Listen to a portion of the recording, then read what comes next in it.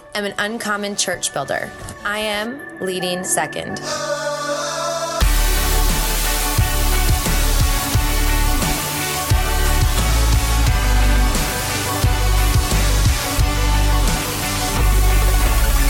Hey everyone, I'm Brandon Stewart, and welcome back to the Leading Second podcast, where we're on a mission to raise up uncommon church builders and be the kind of leaders that our pastors would absolutely kill to have on the team.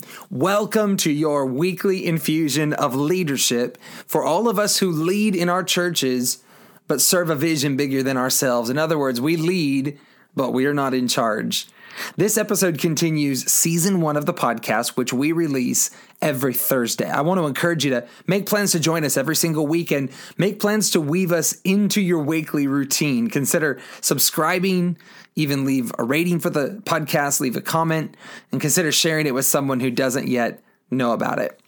I'm so excited for today's episode, but before we get into it, I have a quick announcement for you. Registration for our summer quarter of coaching groups is open now. I want to encourage you to head to leadingsecond.com or to the Leading Second Instagram account for links and for details for our summer coaching groups. Consider this your personal training as a leader. It would be my honor to pour myself into you and help you over the course of this summer. We'd love to have you in one of our groups. Find out more information. Apply today. Spaces are limited. Before we get into our episode today, I want to take a question from a podcast listener who's a member of the Leading Second Forum on Facebook. So let's check out this question. All right, today I am joined by my good friend, Isaiah Crane. Isaiah, say what's up to everybody. What's up, everybody? Isaiah is a part of a church in Eastern Washington, so the eastern half of our state. Why don't you tell everybody, Isaiah, where you're from and what you do at your church? Awesome. Yeah, so I am a part of a church in Spokane, Washington called One. My parents are the campus pastors there, and I am the volunteer youth pastor at our new satellite campus. Awesome, man. And you had a great question today, I thought. I wanted to talk about it for a minute on the podcast here. Why don't you fire away with your question? So my question is, how do you lead people older than you, and then what do you do if you receive some pushback from them? And just for context for everybody listening today, how old are you, Isaiah? I am 21 years old. So you are a 21-year-old youth pastor? Yes. Very good, very good. Well, I remember my own start in youth ministry. I was actually 20. I had turned 21 a few months in, and man, I remember those days. And I think this has got to be maybe the most asked question we get on the Leading Second Forum. How do I lead people who are older than me? So I just thought it was awesome, and I'm really proud of what you're doing. And you have a heart for God, have a heart to lead at a young age. Yeah. I think the first thing that you need to remember, and that we all need to remember, is that no one at 21 years old is perfect. And actually, no one expects you to be perfect or needs you to be perfect. That everyone who attempts to lead at 21 is going to make mistakes. Is not going to get it right every time. Is going to need some grace. And I think that's okay. In other words, my hope for younger leaders is that everyone just feels comfortable in their own skin, as they step out to lead and inevitably lead people who are older than them. So what then is required to me of young leaders, more than being perfect or getting it all right, is honestly just a sense of humility. Yeah. A sense of being teachable, a sense of I don't know everything, and I just want you to know that I don't know everything. In other words, humility is one of the great strengths of every young leader. In fact, I think that older leaders and older adults would not only love young leaders who are humble and teachable. I actually think that older people would go out of their way to defend that kind of a leader and stand up for that kind of a leader. When a younger leader is self-aware and and humble, and not just a bull in a china shop. I really believe that older leaders want to champion that leader. So I just think, first of all, you got to be comfortable in your own skin and really teachable along the way. I also think that relationship, you mentioned, being pushback. I also think the relationship with older leaders and older people is really the same as with younger people, and healthy relationships just come through time and investing time. And as much as you want to hang out with young people and go to their games, and have them over and spend time with them, it's also really important to spend time with older people, specifically older leaders and influencers in your church. Go to their homes and let them make you dinner, and, let them try to play matchmaker for you, or, whatever. Invest time into those relationships as well, because I think they'd want to be for you. And it will be hard for them to give pushback to someone that they admire and respect up close. And I guess I'll finish with this story really fast. This is taking me way back now. My very first Wednesday night speaking as a youth pastor, I was 20 years old, brand new into it. No doubt the youth leaders were missing the previous youth pastor who had been there. And I got done speaking that night and was talking to one of the youth leaders, and I asked her some question, how did you enjoy tonight? And, of course, you expect to hear, oh, great, or something like that. Well, what I heard from her was, you said 137 times in your message. Wow. And I just remember at the moment feeling so deflated. You're kidding me. This is what you're going to tell me. The truth is, she actually ended up becoming a great youth leader for me. The truth is that she was just missing her old youth pastor. Now, old me would have wanted to bite her head off. Would have wanted to fire back, defend myself for some unknown reason, probably the grace of God. For some unknown reason, I had a moment of grace, and I said to her, listen, I want to be better. And so I actually want you to count for me every single week, because I want to be better. And what was cool was actually in a matter of weeks, he came up to me so excited, you only said 10 times tonight. It was amazing. And he ended up really being for me, but I think that sense of humility went a long way. Yeah. So anyways, man, we're proud of you. Love what you're doing. Thanks, man. We love what you're doing. The Leaders Forum is something special.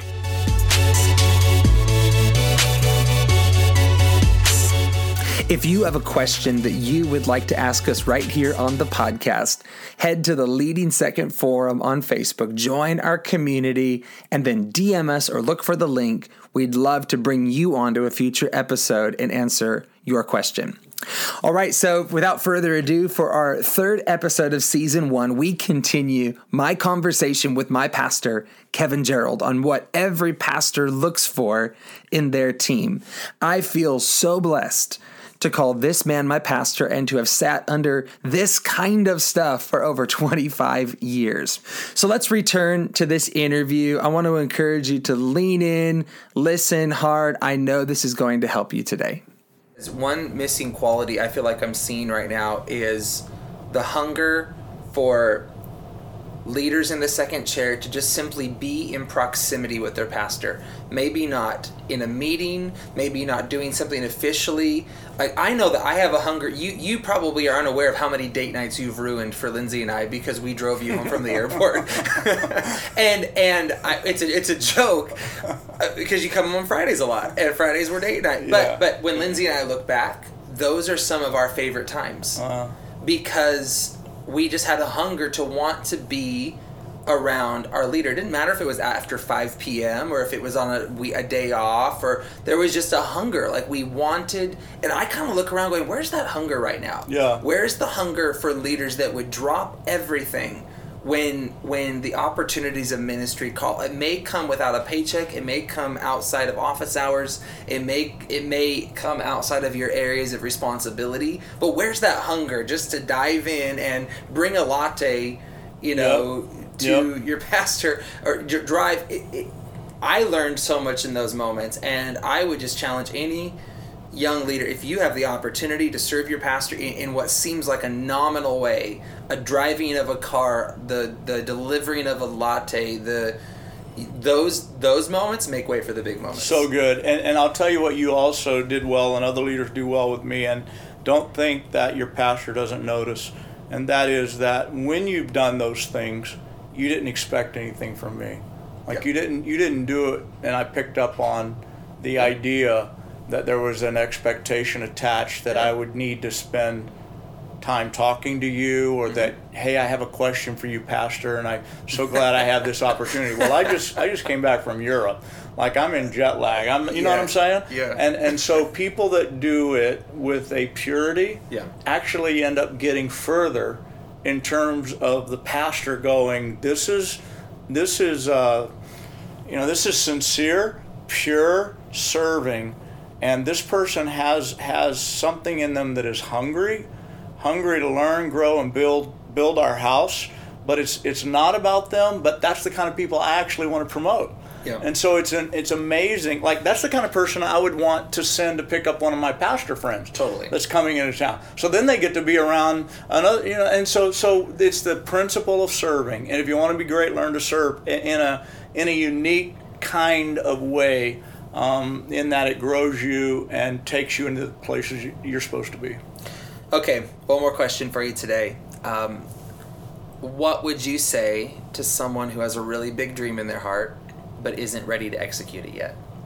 So what would you say to someone who maybe even wants to plant their own church in the future, or just has that big thing in them, but you're looking at them saying you are not ready for what's on the inside of you? What would you say to that person? I would say that you have to serve your way into your position. You have to serve your way into your place. A lot of people are saying, "Well, I'm not really sure where I should be," and I'm not. And I think it's sincere, and it's like I'm not really sure what God would want for me. But then a lot of people just sit idle, and actually, they are 5 years later saying the same exact thing, because that's not how you find the potential in yourself. That's not how you tap in to what God's put in you. That's not how other people actually can observe and watch you in action if you just sit on the sideline.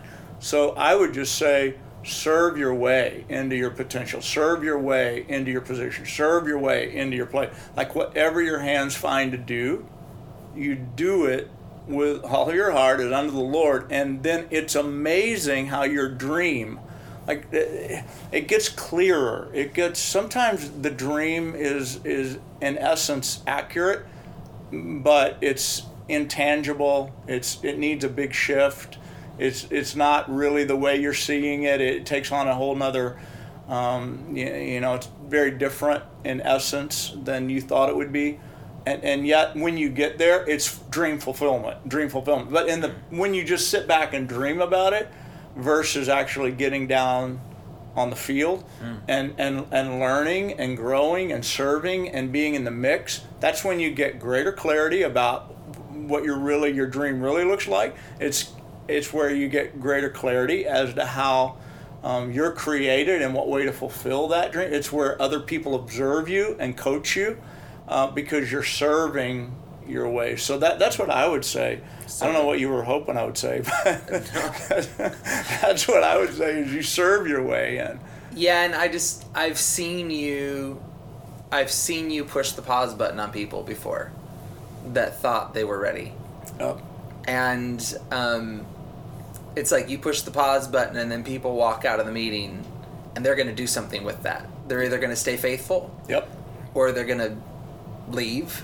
Yep. Or they're going to burn you. Or those are very real scenarios that happen. And I'm not asking you to get personal, but I just think that that's the real and the raw of being somewhere while you're on your way somewhere, and you just have to trust your pastor. If your pastor is an integrous, leader and someone God has assigned to your life and put over your life, you just got to anchor into their words, even if they tell you stop, or even if they tell you push pause on that. Right. Even if there's a delay in it. Right.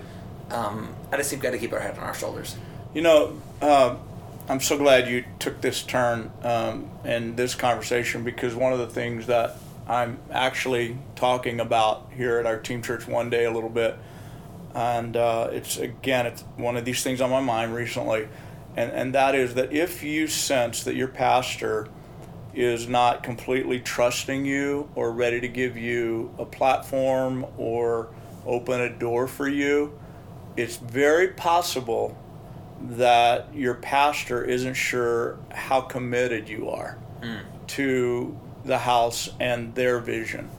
And that is legitimate. Like, for your pastor to question that is a legitimate place for a leader to be. Sure.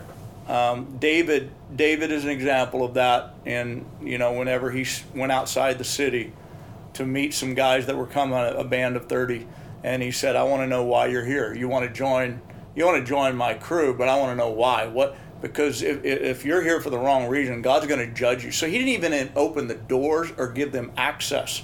He had just became the king of Israel, and he knew that everybody wasn't good for him. He knew everybody wasn't really that wanted to be on the team wasn't good to be on the team. And so I think I think for anyone listening today who wonders about, well, my pastor's, he's not freeing, he's not liberating, go to that story and read it thoroughly, because a great leader, and the best leaders in the world, will oftentimes come outside their place of real inner circle and have talks there and dialogue there before they actually give you a green light to do what you want to do in your heart or invite you into the inner circle of their world, because they are just not sure how committed you are. And then if you react, you prove them right. Like, if you react and you get upset that your pastor, he isn't doing this, he hasn't opened that door for me, he hasn't, and I'm going to, then what you've done right then is you have proved him right in questioning wow. your lack of commitment. Yep. He was absolutely right for not giving you a full-on green light, in his world. David, the story of David, and probably everybody knows it, but like the leaders spoke up quickly and said, "You know what, I am with you, heart and soul. We are with you. Success to you. It's not about us. It's not about me. It's about the kingdom that God's given you to build, and we want to be a part of that team." So there you go. I think it's really important. I'm glad you brought that up. Well, thank you. Not only for your time today, thank you for being the kind of voice into all leaders, but specifically young leaders that you are. It just means the world to me. Thank you for, at our church, giving us a vision big enough to lose our lives in, and thank you for always pushing us on, and just being a really big leader that a lot of leaders have been able to thrive under. I love that, and I pray everyone listening has just discerned that, and we just love your voice for leaders today. Thank you, Brandon. I appreciate the opportunity to be here. If this podcast has resonated with you, we would love to hear from you. I encourage you to subscribe, rate, comment, and consider sharing the podcast with someone who doesn't know about it yet. Also, I want to encourage you to head to the Leading Second Forum on Facebook. That is our community and our tribe. If you're a part of a church team in any capacity, we would love to have you. And finally, head to leadingsecond.com or to the Leading Second Instagram and apply for a space in one of our summer coaching groups. Registration is open now, and it won't be the same without you. Until next time, just know we are in your corner. We are running alongside of you. We are praying for you. Let's run strong for the kingdom and lead in an uncommon way together.